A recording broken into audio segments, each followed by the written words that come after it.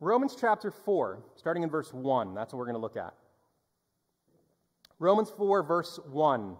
Now, a couple things that are basic about the book of Romans, but I thought I should mention as we get started. Romans is a book penned by the Apostle Paul. He is writing what is going to turn out to be his greatest argument, his most full presentation of what God has done for sinful human beings. He's taken them from a state of being destitute, that all that they did was sort of like rags, and he declared them righteous. And this process of moving people from one place to the other is what the entirety of the book is about. The question could be put forward, how does one become justified? How is it that you are on the right side with God? How does he say to you, not guilty, enter in, well done?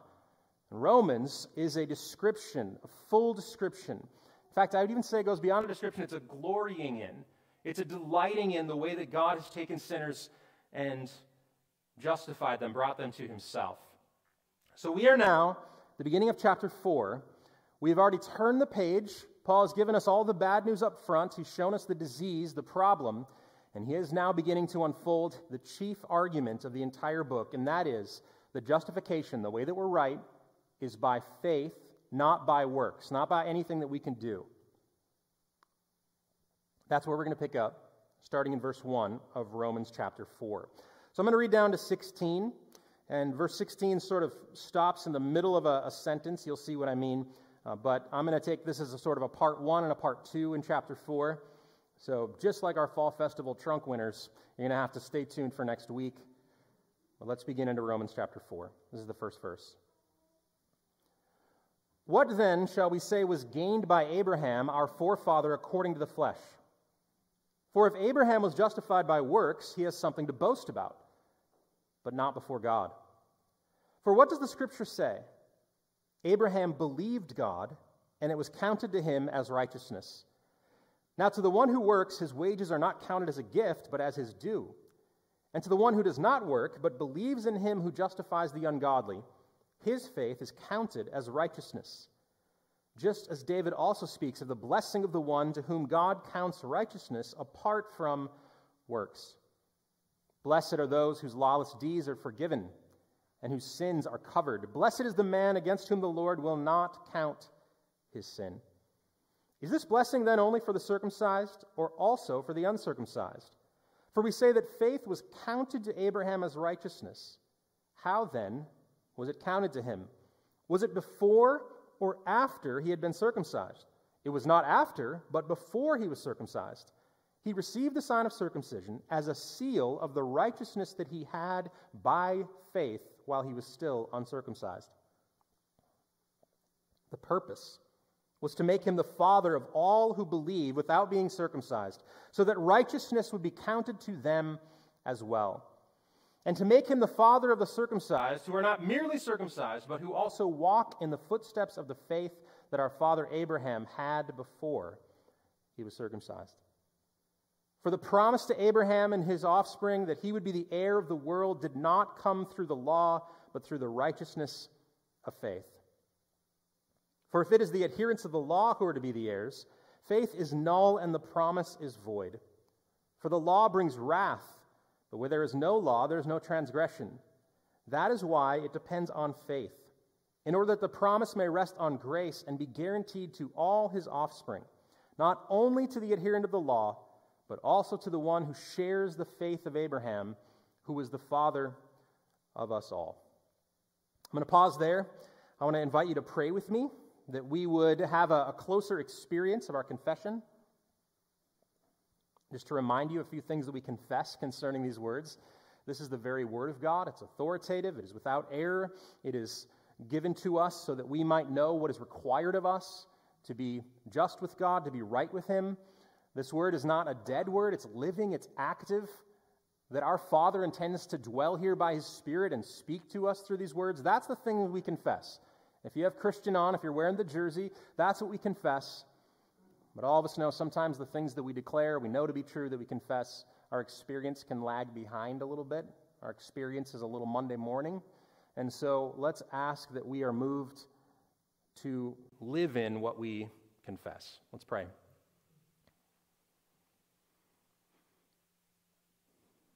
God, thank you for speaking. Thank you for giving us good words. And I ask that what you have revealed to us would not be a dead or empty word this morning. You've promised that where your word goes forth, that it will never, ever return void. And so I ask for a good return on our study of Scripture this morning.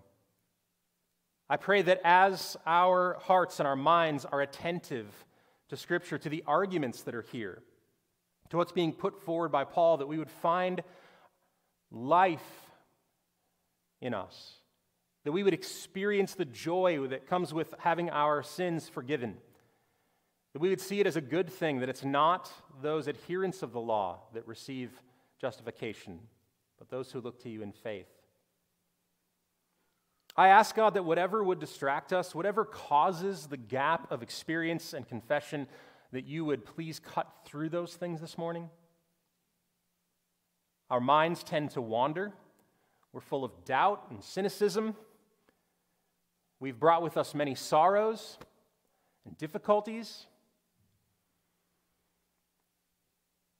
And so we need you, God of all comfort. We need you to comfort us, to direct us, to arrest our attention, and help us to learn together. God, I ask your blessing on everyone who's come. What a gift it is, what a cool thing it is to be together in your presence. I want to be of benefit.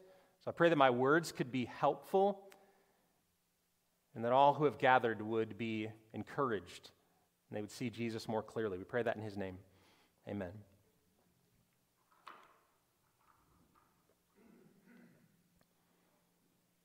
I've titled the morning, this first part of Romans chapter 4. If I had to give a title to it, I would call it A Proper Reckoning. A proper reckoning. We're going to get to why that word reckoning, or where I get it from, why it's so important in the whole of the argument of Romans chapter 4. But I first want to set the entire argument that Paul is making in a kind of context. I want to put our minds in a place where Paul has now begun defending. He first outlined the problem that humanity has in our fallen nature and sin for 2.5 chapters. Then he put forward what he believed was God's solution to this problem. And now, especially as we get here to chapter 4, he is addressing those who would be skeptical. And he is going to make an argument. It's as though he has shifted to defending a particular proposition. He's defending a case. He's making an argument, as though in a courtroom. And one of the most amazing things about the way that Paul's mind works is he often asks questions. He puts things to the point. He thinks through logically. He tears down arguments that could be against it and tries to bolster his argument, all in order to convince us more fully that this statement is true and trustworthy, that all of those who put their faith in Jesus Christ will be justified. So he is in a courtroom in a sense. And that should be a comfortable place. It should be a place that gains our attention, because it turns out that courtrooms are a very, very popular place for people to give attention. Have you noticed this? I don't think that it's brand new. I think about when I was a kid. People have always loved courtroom drama. Some of the most popular shows on TV were like Law and Order, or Matlock. Was that a show? Forever, right? Crime dramas have been a thing. There's a reason that Sherlock Holmes captivates the imagination. Everybody wants to know who done it, and then more than that, is there going to be a reckoning for this? We all have a kind of justice instinct in us that wants to know what is true, what is right, to put things in order. And so, crime dramas, I think, have always captured people's imagination, arguments and logic, and it certainly isn't slowing down. Carrying forward the tradition of Matlock and Law and Order and these kind of shows, we have CSI and its 19,000 varieties. CSI, Northwestern Missouri edition, right? It's like every single city now has a kind of CSI, and people eat this stuff up. They want to know what happened and how will it be prosecuted, and can we figure this out? How many of us have listened to podcasts that endlessly go through the details of some court case trying to make an argument. These are all the rage. I lost my grandmother a couple of years ago, and when I think back to her, it's an odd thing to say, but I think of her when I'm thinking about courtroom scenes. One funny little thing about my sweet grandmother is that she became, especially in her older years, I'm not going to use the word addicted, it sounds rude, but maybe you could think it. And my grandmother loved crime dramas. The more crazy, the better. The more insane, the more scary and crazy, she would sit and for hours just think through, oh, who did this? Who did this? She wanted to know the arguments. She loved the lawyers. She loved the scene. She loved the prosecution. The whole deal, that was her jam. She spent many of her late years thinking through this kind of thing. So perhaps we will have a keen interest in. Perhaps if we put it in this vein, if we think to ourselves that Paul is placing himself as a lawyer in some sense, he is an attorney, an advocate for a position, and he wants to convince all of those who are there listening in, a jury of those who would be ready to receive the gospel, that his case for what God is like and how he reckons is the correct one. Chief in his mind are those amongst the jury who believe that God has granted righteousness according to what people have done. Chief in his mind are those among the jury who would have been proper and good religious folk. Those who said, no, we know how God is, we have our people lined up, we already have our argument. They need to be convinced in a secondary kind of way of this, what they believe is sort of this new thinking. And here's the way that Paul's going to get at their argument. Here's how he's going to dismantle the case in front of him and put forward his own. He's going to try to show them that justification by faith is not a brand new idea. You see, we have a suspicion innately, I think, of new ideas. This is not a new idea. This new idea in the other people's minds, what Paul's going to argue is actually has been the oldest idea that has ever been put forward in religion. And this idea of justification by faith, not only is it not a new idea, it's God's idea and always has been. And so what he's going to do, if we got the courtroom scene set up, is he's going to call two key witnesses. And that's how we're going to break up this part of Romans chapter 4. We're going to think about it in terms of two key witnesses. There are two key witnesses in his case for how God counts righteousness. First is Abraham, and the second is David. Now, these should be obvious, because if you were making a Mount Rushmore of the Old Testament, Abraham and David are on it, right? And you know that some Sunday school class somewhere has made an actual Mount Rushmore of the Old Testament. So I don't know who else gets on there. We actually spent time in a baptism meeting this week trying to figure out who's on it. I cannot believe I did that, but I did that.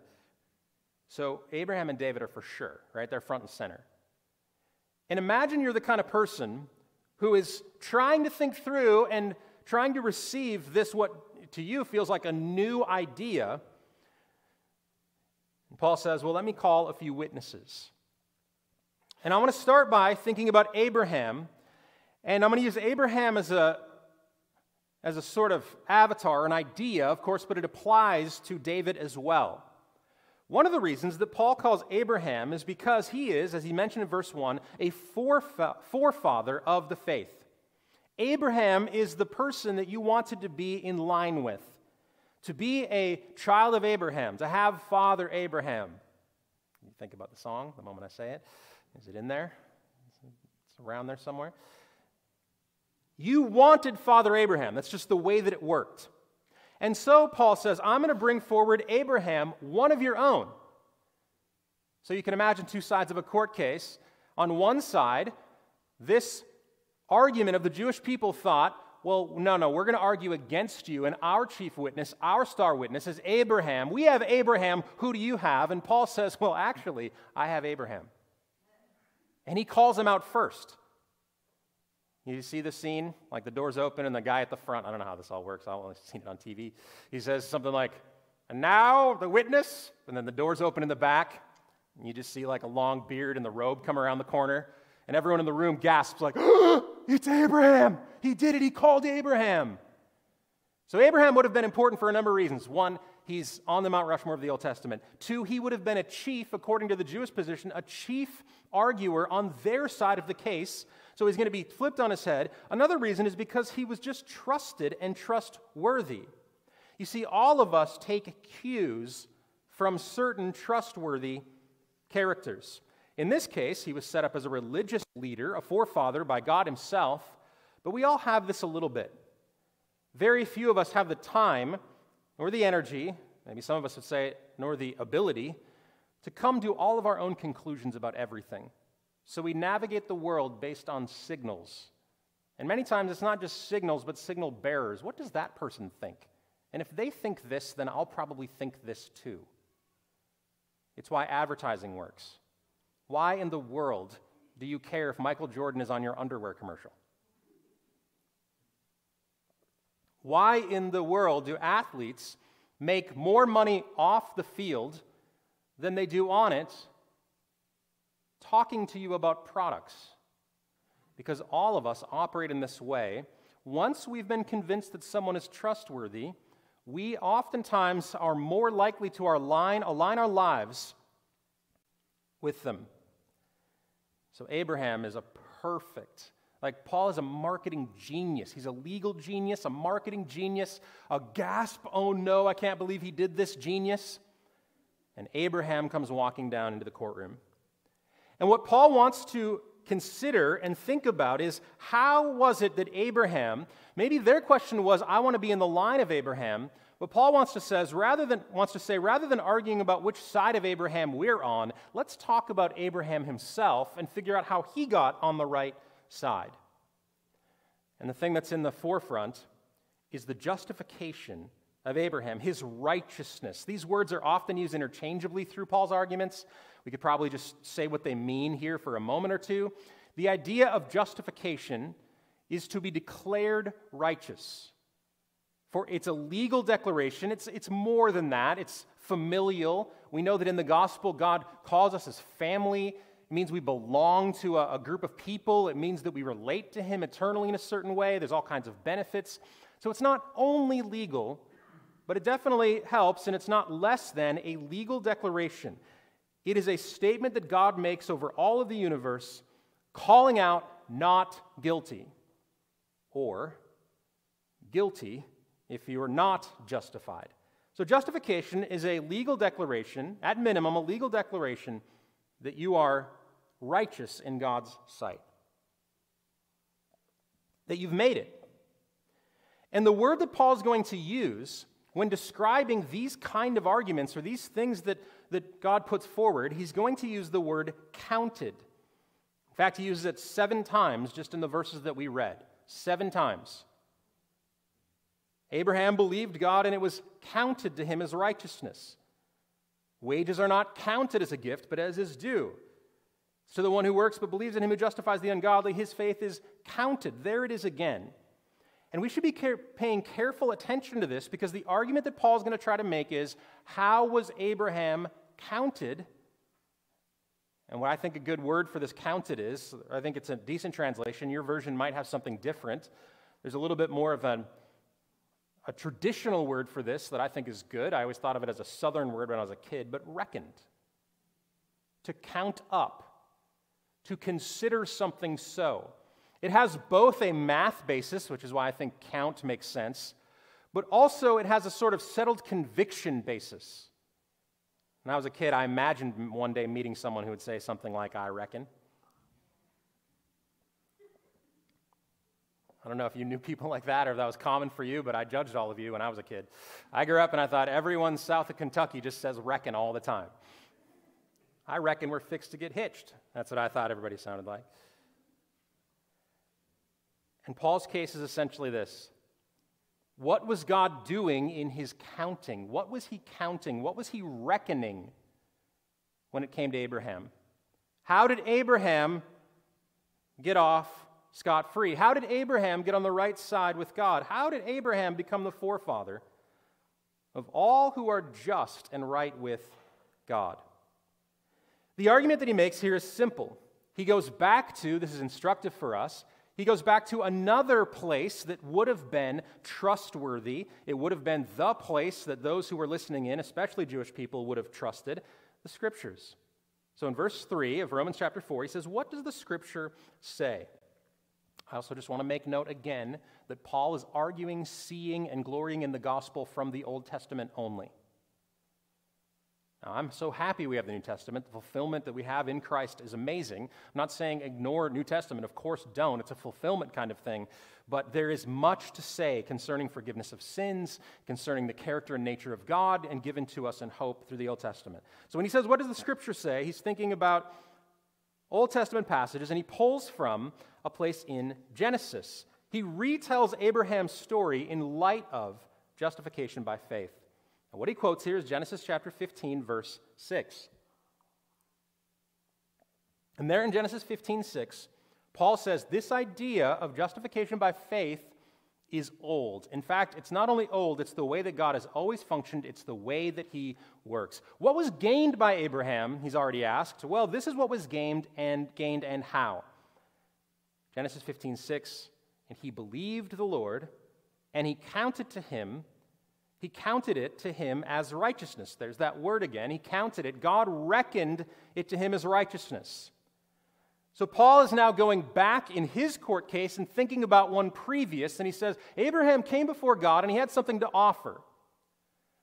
And there God listened to the case, he saw everything in order, and then there was one thing that made him slam the gavel down and say, not guilty, yes, righteous. And what was it? It was Abraham's faith. The question is, how do we know that Abraham was right with God? If we want to be on Abraham's side, how do we know that he was right with God? And he was. No one could argue that Abraham didn't have righteousness. If they did, the whole thing falls apart. So, there are no people of God if Abraham wasn't a man of God, wasn't called by him. So how did Abraham get in? How did Abraham find the right side of God's righteousness? Well, Paul argues and says, it was by faith. So if you want to be someone who has Father Abraham, you need to follow in his footsteps, not by obeying the law perfectly as though he had, but instead by sharing the faith that he had. Now someone might say, well, sure, Paul, that might be there in Genesis 15, but we also know that Abraham obeyed when God commanded things, and it could be that he was already righteous, and his faith just sort of added to it. And this is when Paul brings up the next logical question, and he says, now here's the thing about Abraham.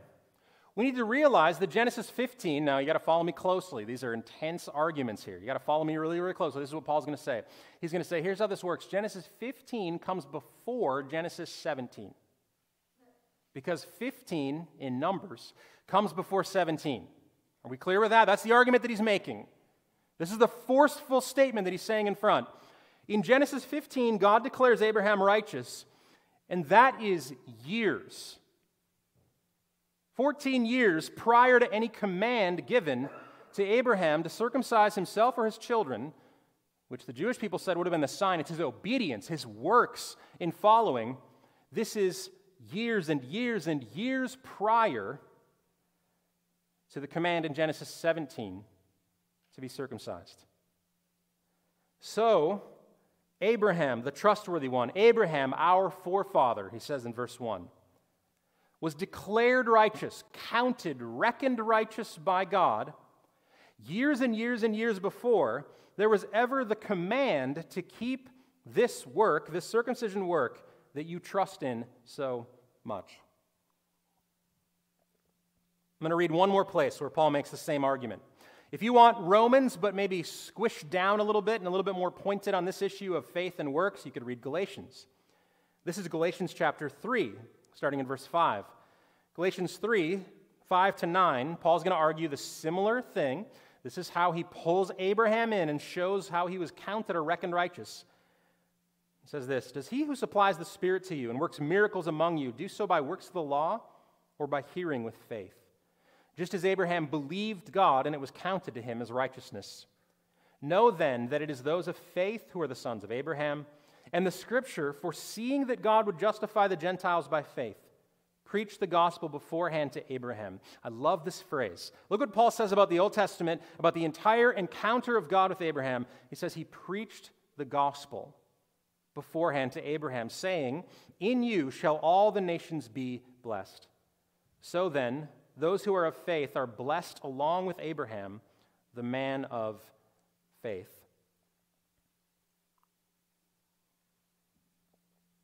Paul rests the entire force of his argument on the most trustworthy, the most central, the most key figure of righteousness and belonging to the people of God. He calls Abraham the key witness and turns the argument on its head.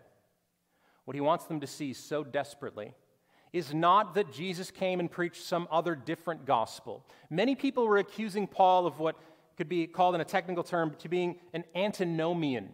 Nomian is a root, comes with a root word for the idea of the law. And people said, well, Paul, you're just crazy. You are denying the law. You want people to be reckless. You think that what they do doesn't matter at all. And what Paul wants to show them is, no, you've misunderstood from the beginning. I am not anti-law at all. I am believing the law of God, the Scripture of God, when I say that those who would be justified must be by faith. We fulfill the law. We uphold it. We understand it better and more rightly when we see Abraham in this light. He says this is not something new with Jesus. It's certainly not something new with me. It's not something new with these Christians who you are so suspicious of. This has been God's gospel from the beginning.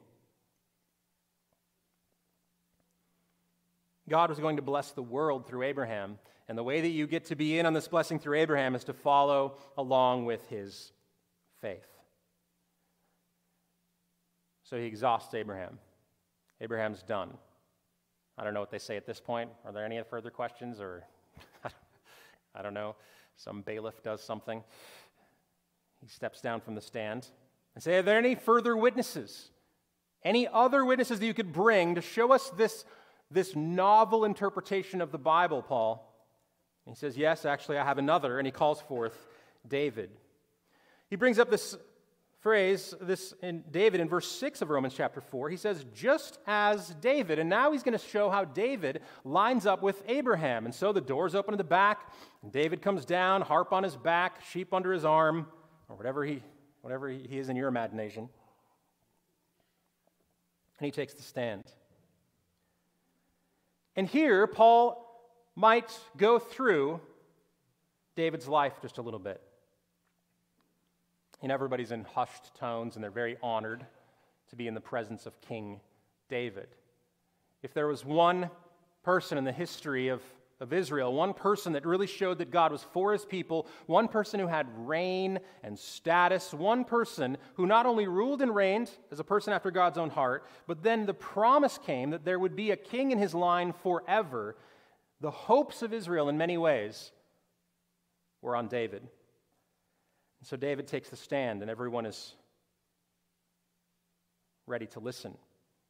And perhaps Paul says, now, David, let's rehearse your life a little bit.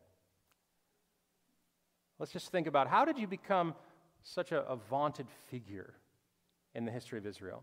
How is it that you are so trustworthy? What is it that makes you such a wonderful example of the kind of people we want to be? How is it, David, that you garnered God's attention and got this promise that there would be someone in your line forever? What's your secret? And now all the questioning, of course, all the line of thinking is going to refute the idea that David did something. You know, maybe the person listening would have said, well, David is a man of perfection. That's why. David's a man of integrity, never told a lie. David's a man who was faithful through and through, up and down. But instead, the line of questioning comes, David, tell me exactly what happened in your marriage. David, tell me exactly violence committed against Uriah. David, tell me exactly the way that you lied about it. David, tell me exactly the times that you doubted or sinned. More than that, David, tell me exactly how it was that this came to light. And David's story would be put forward in the courtroom. And everyone would listen awkwardly, with just a little bit of sadness about how even the heroes of the faith, this is Mount Rushmore, and his whole life's being put out there. And someone might say, well, Paul, this is kind of a low blow. Like, why bring up David? Everybody knows about that. It was a sad deal. Paul says, no, I'm not doing this to be morbid. I'm not doing this to drag someone through the mud. I'm doing this to show you that there is a certain way that God interacts with people. There's a certain way that we have hope. There's a certain way that we find happiness and justification. There's a certain way that God's going to reckon someone righteous, and it's not through the perfection of their life.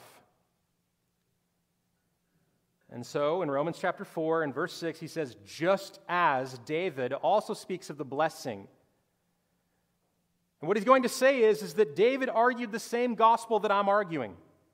Abraham received the gospel that I'm arguing for, but David actually made the argument for me. It says David speaks of the blessing. The word blessing here in verse 6 is happiness, definitive happiness, joy, the kind of free joy that you experience when all the pressures of the world and all of the burdens of life are not weighing you down. True blessing. That's the idea, is full blessing. David speaks of the blessing of the one to whom God, there's that word again, counts righteousness. How? How does he count righteousness apart from works?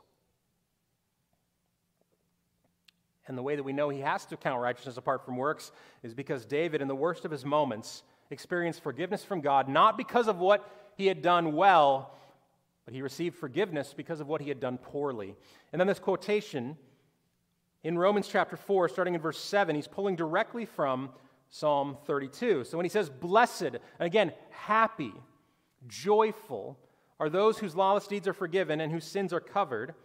Blessed, happy, joyful, free is the man against whom the Lord will not count, that word again, count, reckon his sin.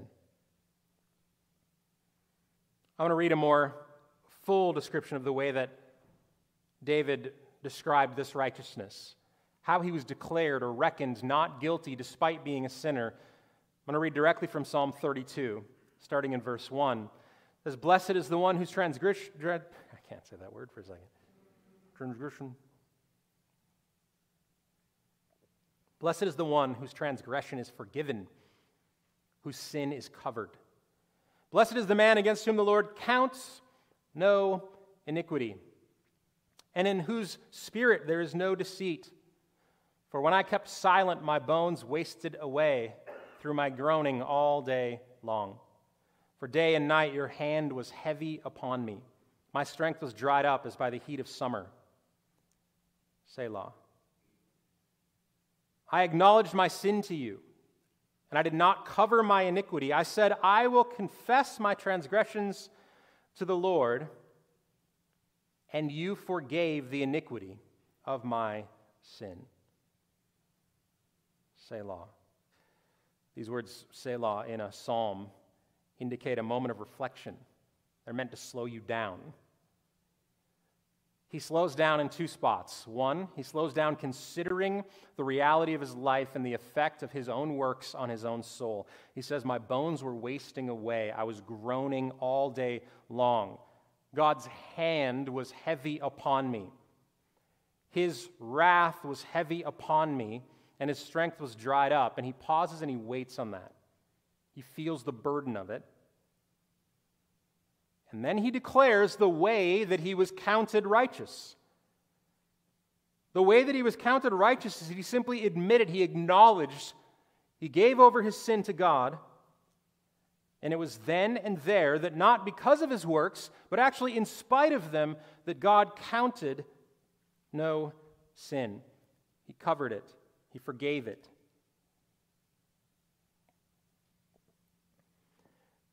And what Paul is going to argue is that David's gospel here, his good news here, is that it is not those who live perfectly, not those who earn the forgiveness of God. It's not because of their works, but actually in spite of them, that if they would just acknowledge that they can't work to get it, that they might be on the path to righteousness. God loves to reckon people forgiven. God loves to not count sin against those who confess. God loves to give righteousness, to count it, to impute it to those who admit that they are not righteous on their own.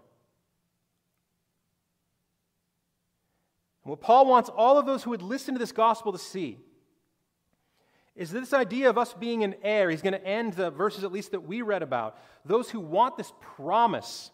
It says in verse 16, there is a promise. This idea of righteousness, really 13 through 16, 3 times, the promise of righteousness by faith, the promise of forgiveness. Those who want to be heirs, who want the blessing that David received, it is a natural and a wonderful thing. All of us want the blessed life. All of us want to feel the freedom that comes with not having the heavy hand of God upon us for our sin. It is a normal and a natural thing to want this. What Paul's arguing is that the longer we hold on to our works, the longer that we place people under the heavy burden, or the heavy yoke of believing that somehow Abraham or David got right with God because of the way that they earned it, the way that they were striving, but the longer that we insist on that, the longer we keep blessedness from people. We're robbing people of joy if we insist on righteousness in this way. So the argument that Paul ultimately makes after listening to David, and I can imagine David recounting his life, recounting his story, quoting again from Psalm 32 and saying, let me tell you the blessing that I received, not because of anything that I did. In fact, I didn't receive this blessing until I confessed what I had done in my sin. I can imagine him reliving the joy again. I brought up my grandmother a moment ago. I'll mention my grandfather in the same marriage of 53 years now. I still remember as a little kid being impacted by listening to my grandfather describe coming to know Jesus at age 43. And every single time that he would mention it, every time he would talk about confessing his sins and finding hope in facing death, he couldn't get through the sentences. He would get through about the second sentence, and in the middle of it, I would just see tears start to stream down. His voice would crack a little bit. Now, he was an emotional guy. It was not totally out of the ordinary, but it was out of the ordinary in the sense that he told this story hundreds of times. I was with him all the time when he described what it was like to know that he was forgiven of his sins. And I remember as a child thinking to myself, this is fascinating. He has blessed joy, happiness again and again and again, and describing the way this occurs. And I think what I saw in my grandfather in those moments, when he tells someone the story again, is perhaps what David is describing. He says, no, let me tell you, blessed is the person, happy is the person whose sins are forgiven. Happy is the person against whom the Lord will not count sin. Happy, blessed. And maybe at the end of his testimony, David shares this. He describes again with joy. You can feel it bubbling up in him again. And he's released from the stand, and the bailiff does his thing. And he walks down. And Paul pauses for a moment. And at the end of his argument, he says, I am making a case for justification by faith, not by works, not by the quality of someone's life, but by the condition that they confess their sins. God reckons people righteous. And he's argued this not by some newfangled idea, but by the very people that were most trusted, the Mount Rushmore of faith. So the invitation that he gave to all who would be listening and those of us who are now here in this little argument is to be an heir of Abraham and to follow in his faith.